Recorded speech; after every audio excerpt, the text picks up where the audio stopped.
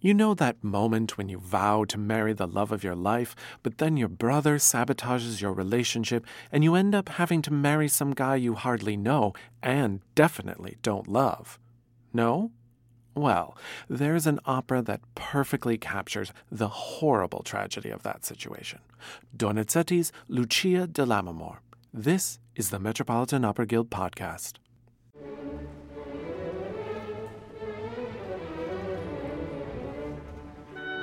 The Metropolitan Opera Guild is dedicated to enriching people's lives through an awareness and deeper appreciation of opera. Our podcast features lectures and events presented by the Guild in support of performances at the Metropolitan Opera. The Metropolitan Opera Guild podcast is funded in part by support from the Stuart J. Pierce Memorial Fund. To learn more, visit metguild.org.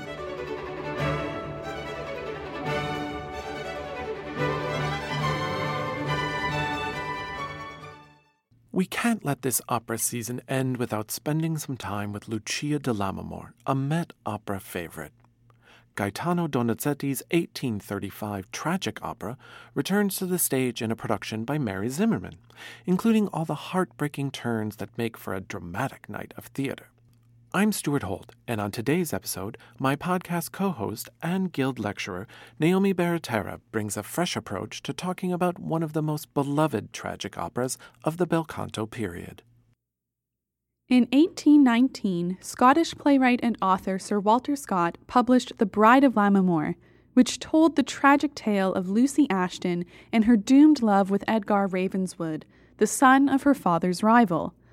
Although the two become engaged and vow to set aside the bad blood between their families, Lucy's mother interferes, intercepting Edgar's letters while he is traveling, and convinces Lucy that he has forgotten about her. Lucy is manipulated into a politically advantageous marriage to a man she doesn't love, Francis Bucklaw, only to have Edgar reappear after she has signed the marriage contract. Scorning Lucy for breaking her vow to him, he leaves. Heartbroken and rejected without given the chance to explain herself to the man she truly loves, Lucy moves forward with the marriage to Bucklaw, breaking under the pressure of her family. Chapter 34 of Sir Walter Scott's novel describes the tragic climax of the story in this way. The instruments now played their loudest strains. The dancers pursued their exercise with all the enthusiasm inspired by youth, mirth, and high spirits, when a cry was heard, so shrill and piercing as at once to arrest the dance and the music. All stood motionless, but when the yell was again repeated, Colonel Ashton snatched a torch from the sconce and, demanding the key of the bridal chamber from Henry, to whom as a bridesman it had been entrusted, rushed thither, followed by Sir William Ashton and Lady Ashton and one or two others, near relations of the family. The bridal guests waited their return in stupefied amazement.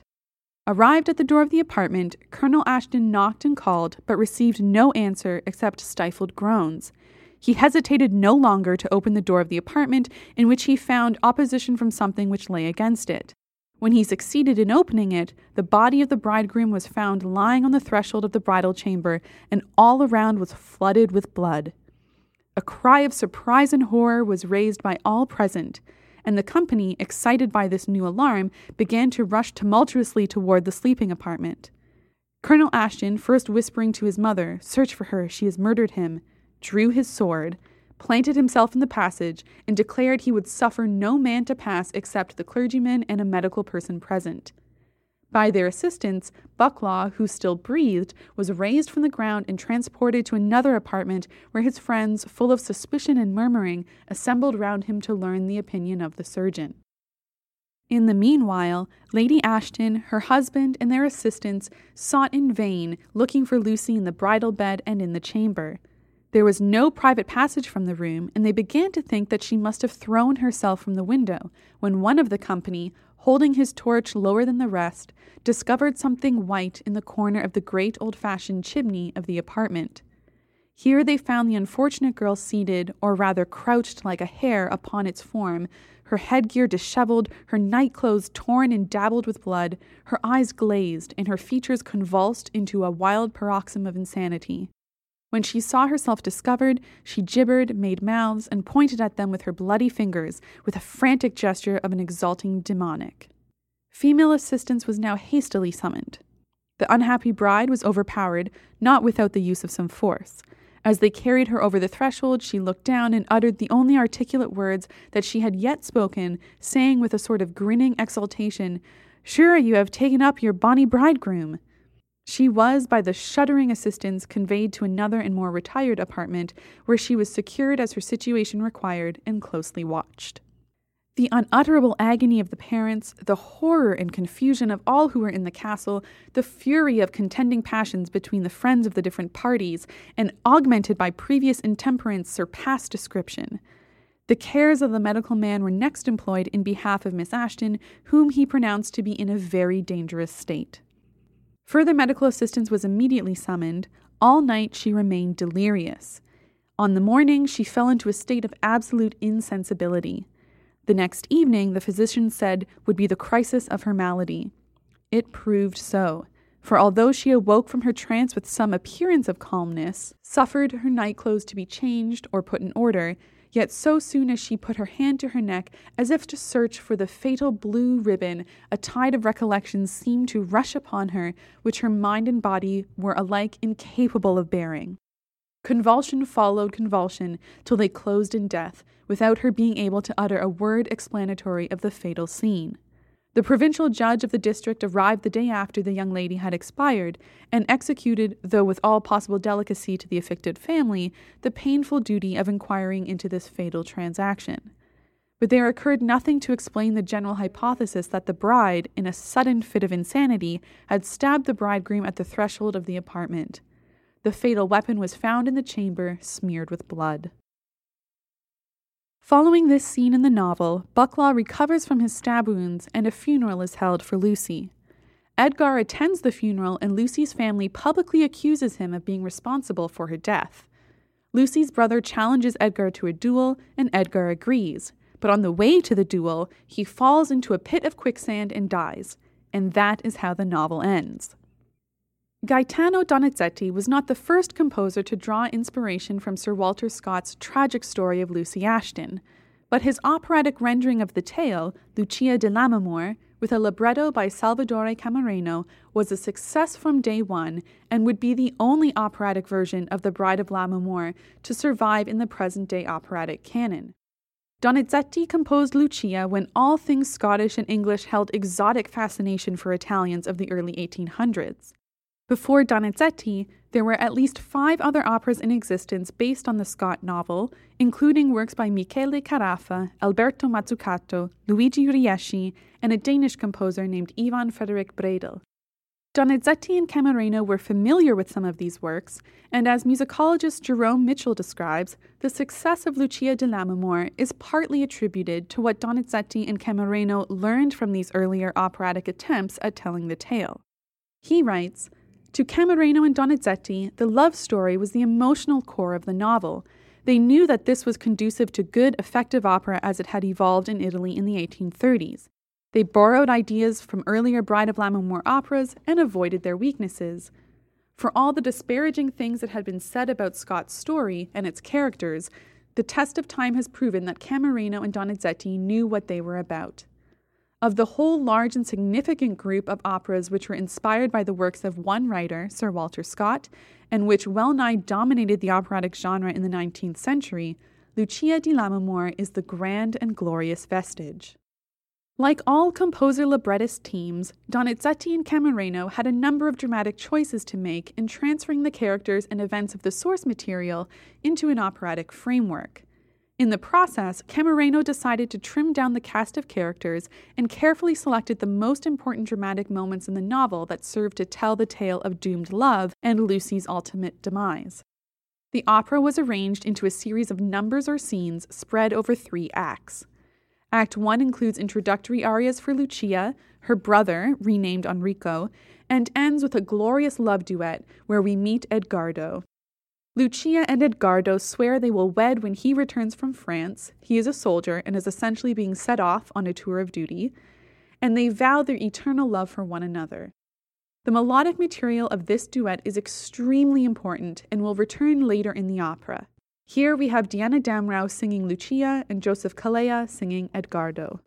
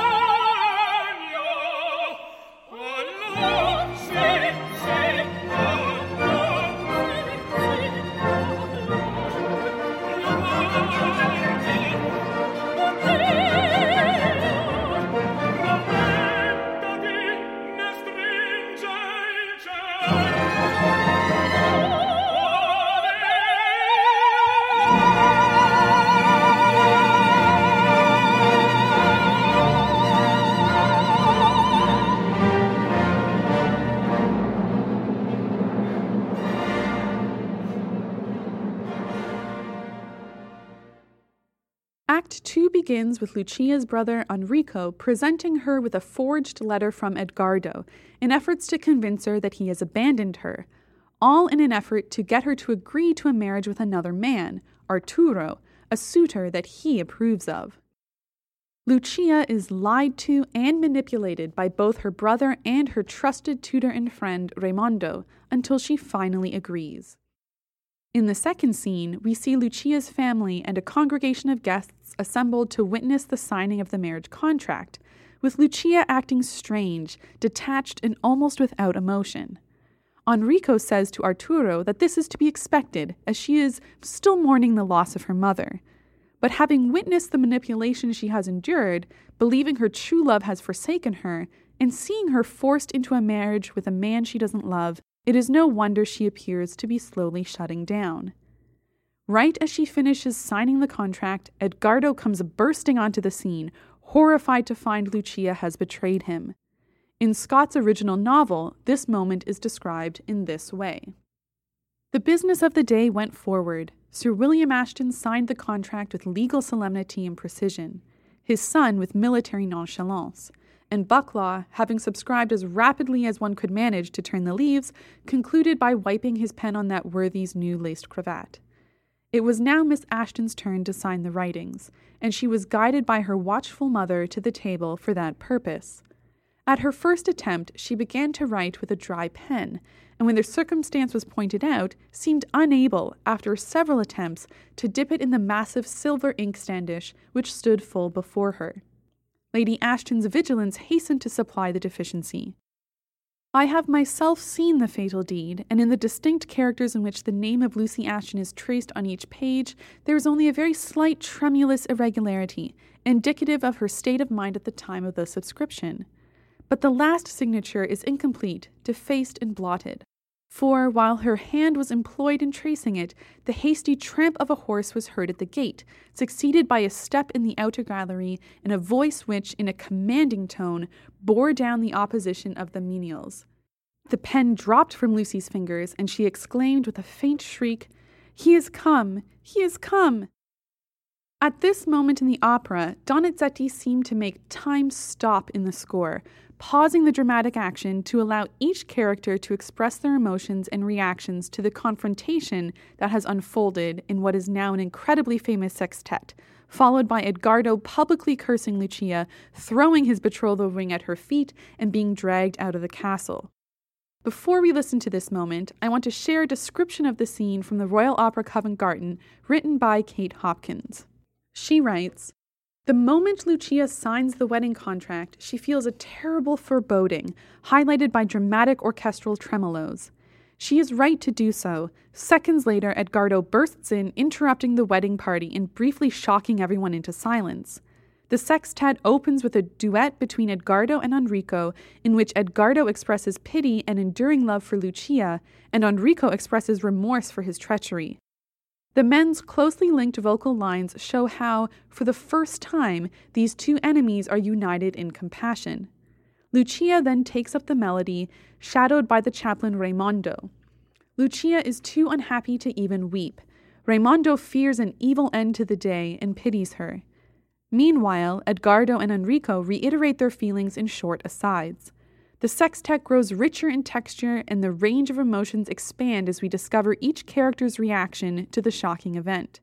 The textures become richer still as the chorus join, doubled by Arturo and Lucia's companion Elisa. In terms of solo lines, a sextet is really a quartet, expressing fear and pity for Lucia. As the emotional temperatures rise, Lucia's increasingly broken phrases and anguished repeated high notes show her deepening distress. This heightens still further in the sextet's closing bars as, following a short unaccompanied passage for her still remorseful brother and lover, she soars to her highest note in the sextet, closing the ensemble in a mood of profound despair. In the ensuing section, a bridge between the sextet and the finale, the male character's energy and purpose returns, with steady figures in the strings, providing a sense of constant momentum. Arturo and Enrico square up to their old enemy Edgardo, who vows not to leave without a struggle. Raimondo breaks in, reminding everyone to a slow, majestic chord that God abhors murderers. He shows Edgardo Lucia's wedding contract. With cold dignity, Edgardo asks Lucia if she signed it. Lucia quietly answers, yes. In a dramatic unaccompanied phrase, Edgardo declares that Lucia has betrayed both heaven and love. The musical tension rises almost unbearably in the ensuing rapid finale. Edgardo repeatedly curses Lucia in a high-lying declamatory line. She can only respond with a wordless cry to his furious, "May God destroy you." The chorus, Enrico, Raimondo, and Arturo launch into the stretta, a rapid concluding passage here in the rhythm of a fiery tarantella, repeatedly ordering Edgardo to leave. In a poignant aside, Lucia and Edgardo sing lyrically in unison, Lucia praying for Edgardo's safety, Edgardo longing for death. Their lamentations soar above the chorus's furious denunciations as the finale speeds to its frantic end, closing with a final high-pitched cry of anguish from Lucia.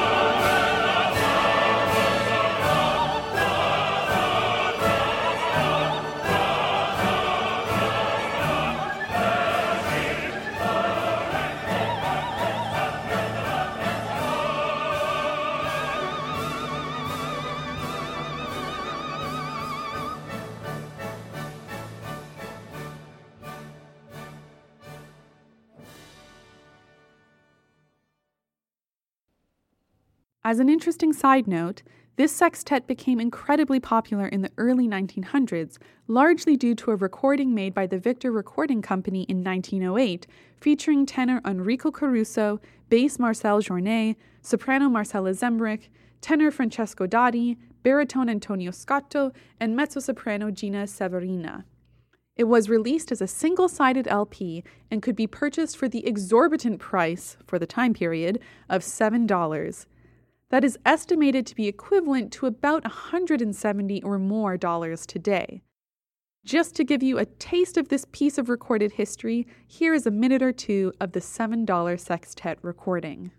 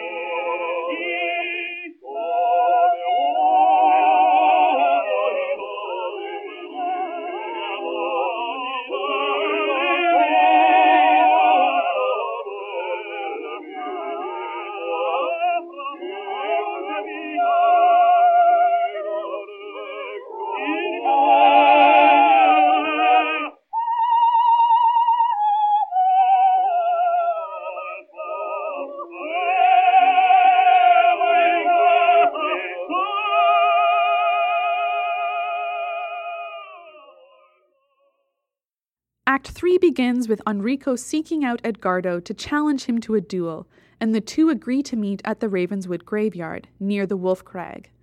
The scene then changes to Lammermoor Castle, where the wedding guests are assembled and partying the night away. Their revelry is interrupted by a scream, and Raimondo discovers that Lucia has gone mad.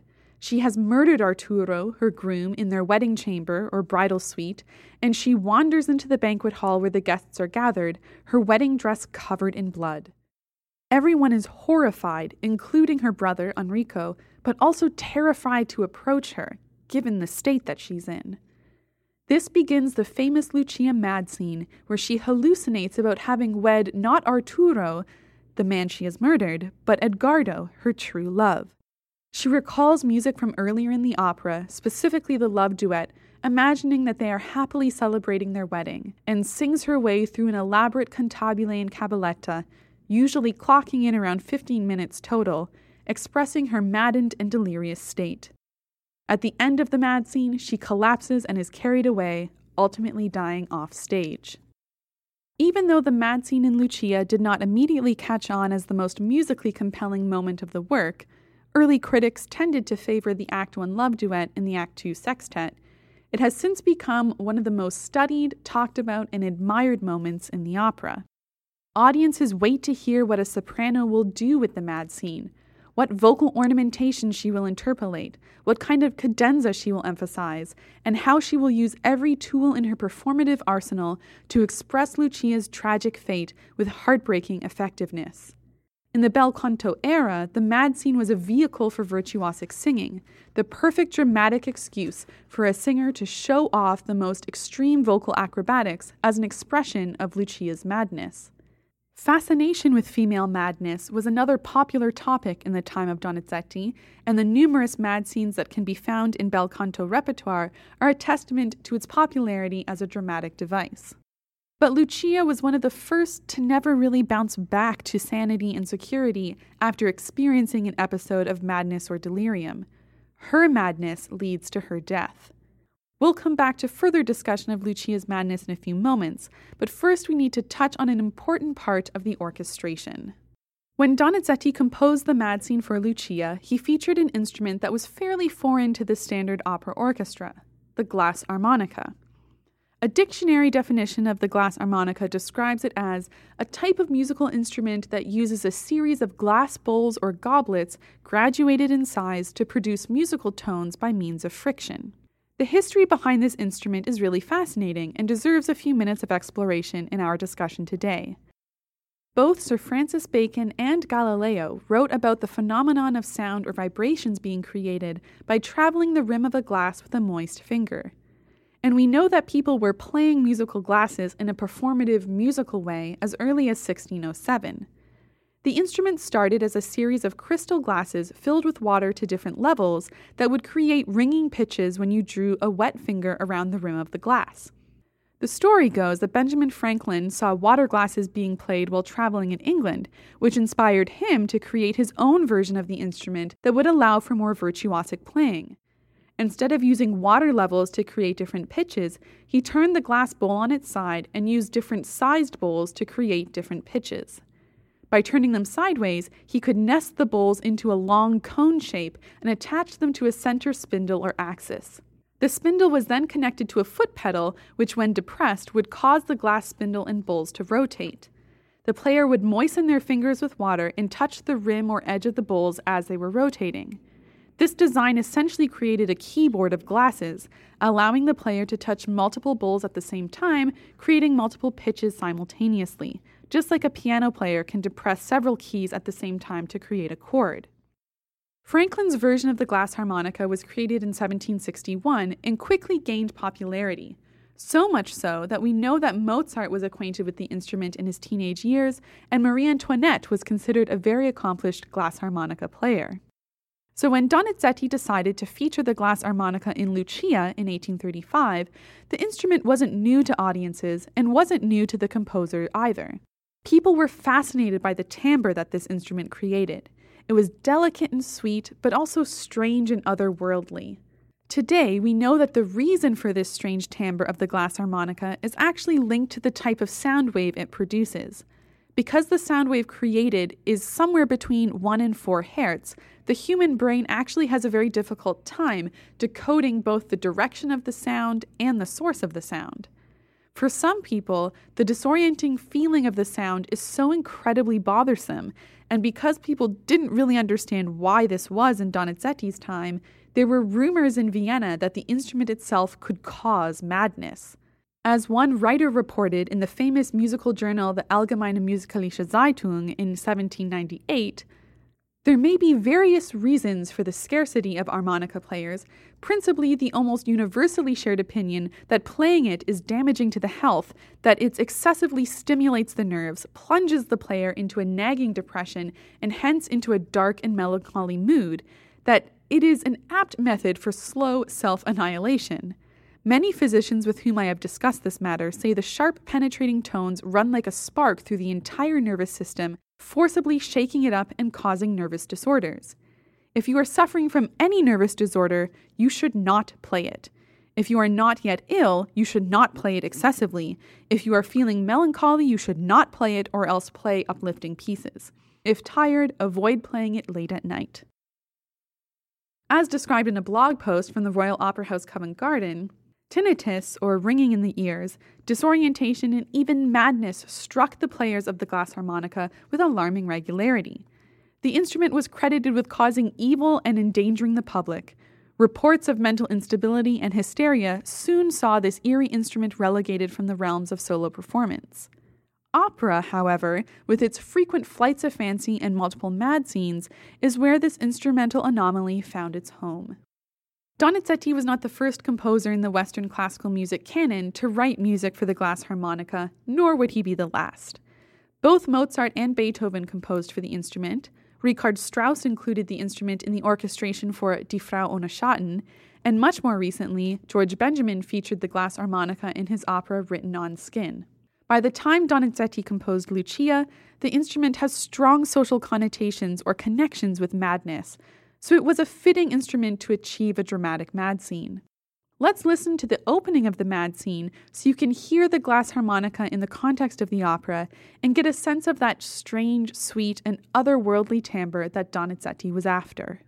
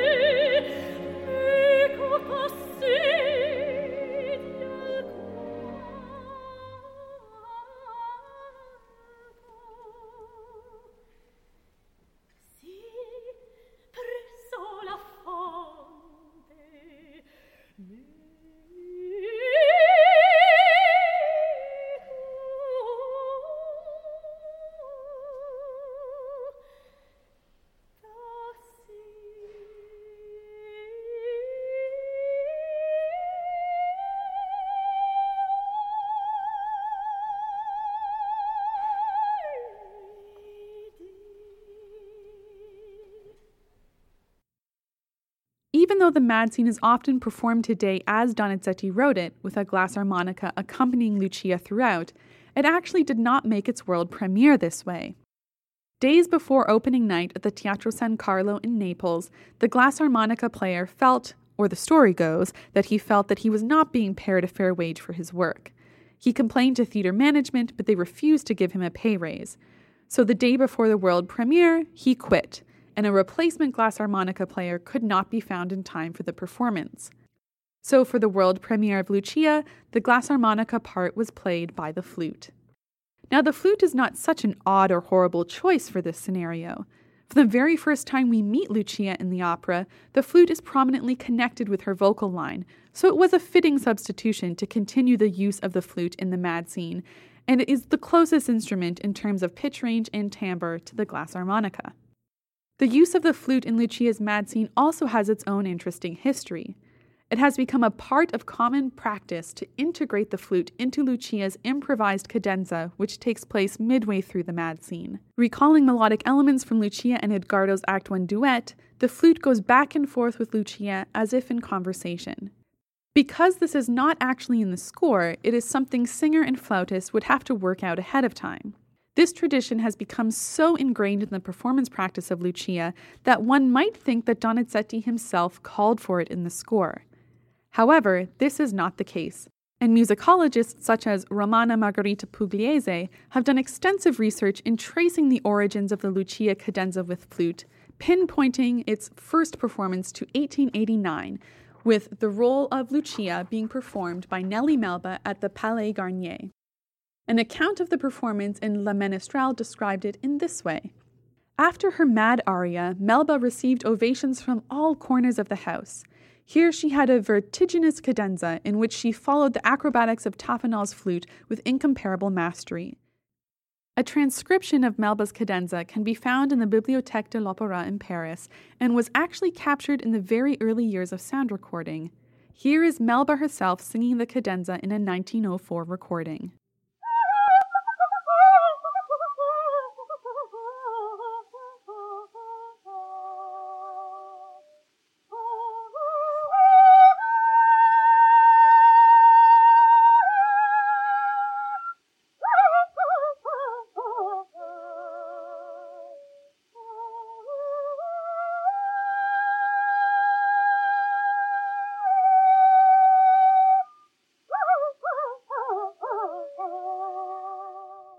And to give you a sense of one of the most famous flute soprano Lucia cadenzas in recent history, here is Joan Sutherland singing Lucia at the Met.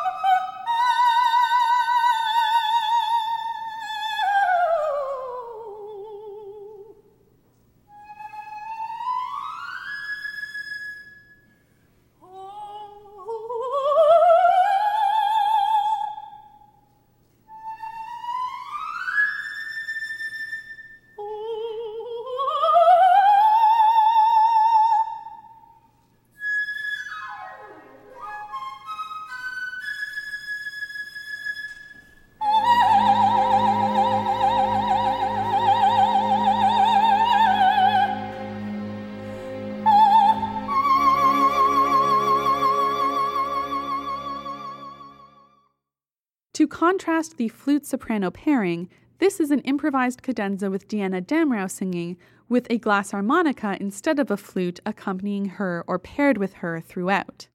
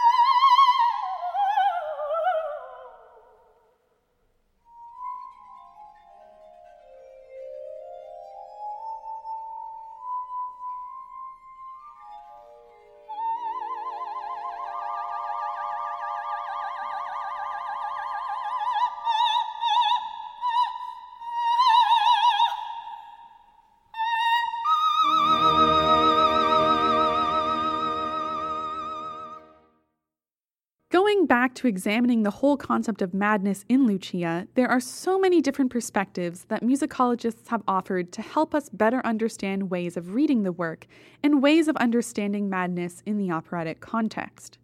The traditional perspective is that the character's descent into madness is a result of truly terrible circumstances, an unfortunate end to an unfortunate character. The feminist perspective is that madness is a positive liberation from a repressive situation. It is a mode of resistance, a female character's way of thwarting the patriarchal forces in her life and taking back some sense of control. It is a positive resistance to male authority. Catherine Clement famously described Lucia's madness as positive liberation for her character, saying, "Lucia dances with her desires. Listen to how joyfully airy and peaceful it is. Who says anything about unhappiness? Mad women's voices sing the most perfect happiness." The middle ground perspective is somewhere between the traditional and the feminist, where we can view madness and all portrayals of mental illness on an operatic stage as containing both positive and negative messages for society, and for the fate of the characters. Scholars such as Marianne Smart have written extensively about interpretive perspectives in this middle ground, discussing how, while madness can be viewed as a victory for the oppressed character, there is usually nothing truly positive about the ultimate outcome. Madness and death may signal liberation in a sense, but if the only outcome of this mode of liberation is death, and if madness and death is the only path for any character who behaves contrary to society's expectations, then the message is not a happy or positive one. Deciding how one is going to interpret Lucia and her madness is a decision every opera director who takes on this work, and every soprano who sings the role, needs to contemplate. As soprano Lisette Oropesa once described, There are some directors that believe she is mad from the beginning. There are others that say she suddenly snaps because of the severity of the circumstances. I tend to favor the latter. Though I do believe that she has a poetic mind, full of fantasy, and is a free spirit, I don't think that makes her any different from many teenage girls today. The fact is, this abuse from her brother and possibly others might have been going on for many years, and it might not have. We don't know. This is why we have to establish this relationship very clearly in the opera. For me, it's the build-up of events, of course culminating in Edgardo's sudden crash of her sad wedding, that makes everything completely reach a breaking point. Soprano Lyuba Petrova described her perspective on the character in saying, "This is a woman with a beautiful soul who wants to love and be loved, and the world she lives in will not let her do that. So she creates her own reality, and in her madness finds happiness. As a part of this journey, it is important for me to show this possible alter reality from the very beginning of the opera through Lucia's vulnerability and vivid imagination." Even though the mad scene makes for a very dramatic finish, it is not the actual end of the opera. Similar to Scott's original novel, a duel is set to take place between Enrico, Lucia's brother, and Edgardo. But unlike the Sir Walter Scott novel, news of Lucia's death has not yet reached Edgardo, and he does not fall into a sinking sand pit. When Act 3 opens, Edgardo is hoping that he will be killed by Enrico because he cannot bear to think of Lucia with her new husband. But then he learns from Raimondo that Lucia has actually died.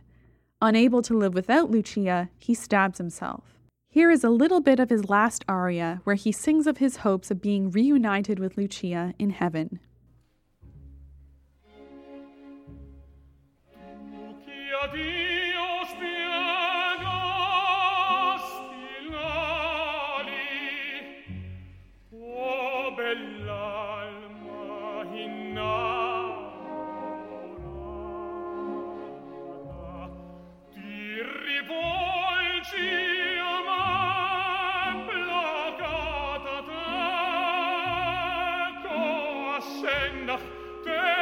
Ascenda il tuo fede. Oh, Selina,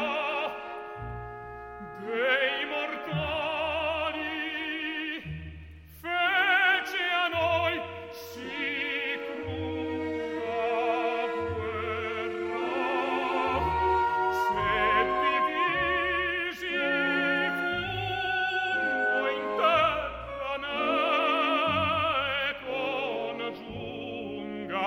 il nume in ciel. Oh, bell'alma innamorata,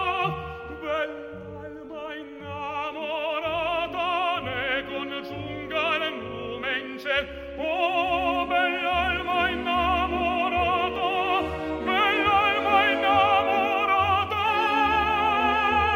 ne congiunga il nume in ciel. There has always been something about Lucia di Lammermoor that I find deeply moving and touching.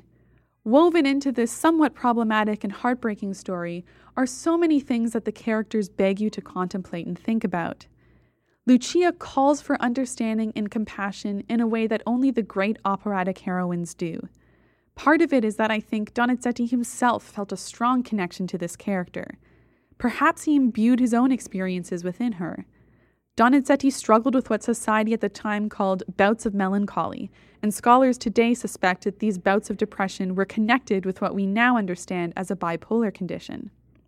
Soprano Diana Damrau, who has sung the role of Lucia numerous times under numerous directors, once described her thoughts on linking Lucia's madness to a bipolar interpretation in saying, "Lucia's madness is an illness. It's not just a vehicle for a soprano to show her skills and her technique. I talked to a doctor about this, and I think she is bipolar. You can hear that very clearly in the first aria. She gets very, very happy and almost frenetic when she talks about her visions. And ill people can have visions. She's just not the standard romantic figure of the time. Because she is bipolar, she gets very dark and very frightened. Everything seems to be real and very dramatic to her." In addition to possibly suffering the effects of bipolarism, Donizetti also suffered horrible side effects of syphilis and was institutionalized in an insane asylum in the last years of his life. Some scholars suspect that the ringing timbre of the glass harmonica was chosen by Donizetti because it reflected his own experience with tinnitus. Donizetti also died with Lucia in a way. As writer Catherine Duwalt describes, in April 1848, Donizetti was taken back to his hometown of Bergamo after he was stricken with cerebral palsy. As he lay dying on his bed, an organ grinder passed outside his window and was playing the finale to Lucia di Lammermoor. His eyes lit up and he was heard to murmur, "Ah, my Lucia," just before taking his last breath. It is true that this opera reminds us of an era where madness and insanity was misunderstood, and women were assumed to be fragile and unstable creatures. But this opera also invites us to look deeper into Lucia's madness and examine the reasons why she reaches the depths of despair that she does.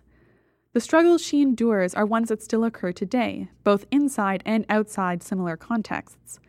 I am sure all of us can relate to the feeling of being cornered in situations that are unpleasant and emotionally taxing. We all endure heartache and betrayal, families are torn apart by feuds and blackmail, and psychological torment is something that humanity has not yet found a way to ultimately conquer. Opera audiences are drawn to this story again and again because the plot, the music, and the singing speak to emotions within us all that are still very real and very powerful. So I will end our episode today with a quote that I cannot separate in my mind from Lucia by philosopher Michel Foucault. "Through madness, a work that seems to drown in the world actually engages within itself the world's time, masters it, and leads it. By the madness which interrupts it, a work of art opens a void, a moment of silence, a question without an answer. It provokes a breach without reconciliation where the world is forced to question itself. What is necessarily a profanation in the work of art turns to that point, and, in the time of that work, swamped in madness, the world is made aware of its guilt."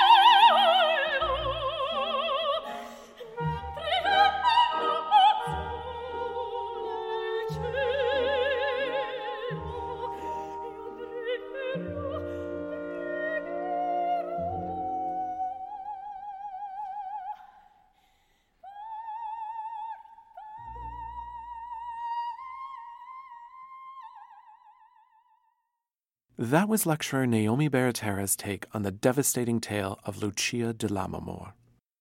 So we want to know, did you learn something new in today's episode? Did our discussion encourage you to listen to or experience the opera in a new way? Do you have a favorite Lucia or a favorite Lucia cadenza? We want to know your answers. We always love getting your thoughts and feedback. Send us a message to info@metguild.org, or you can connect with us on Facebook, Twitter, and Instagram. I'm Stuart Holt. Thank you so much for listening.